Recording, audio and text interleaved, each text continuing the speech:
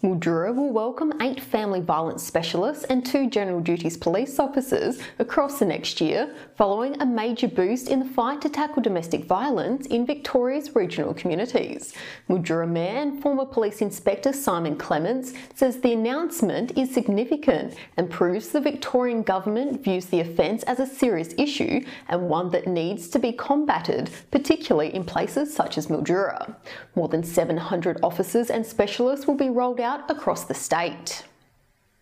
Deputy Prime Minister Michael McCormack visited Mildura today to officially announce the federal government's $2 million commitment to the Mildura Airport.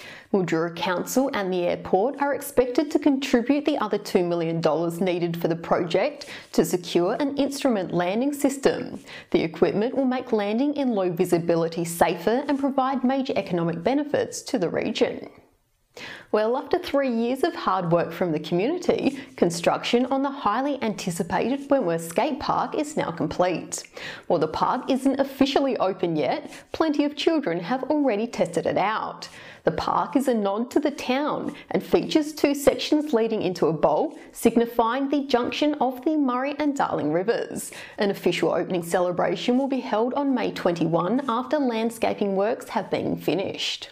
For the latest news across the region, pick up your copy of Sunraysia Daily.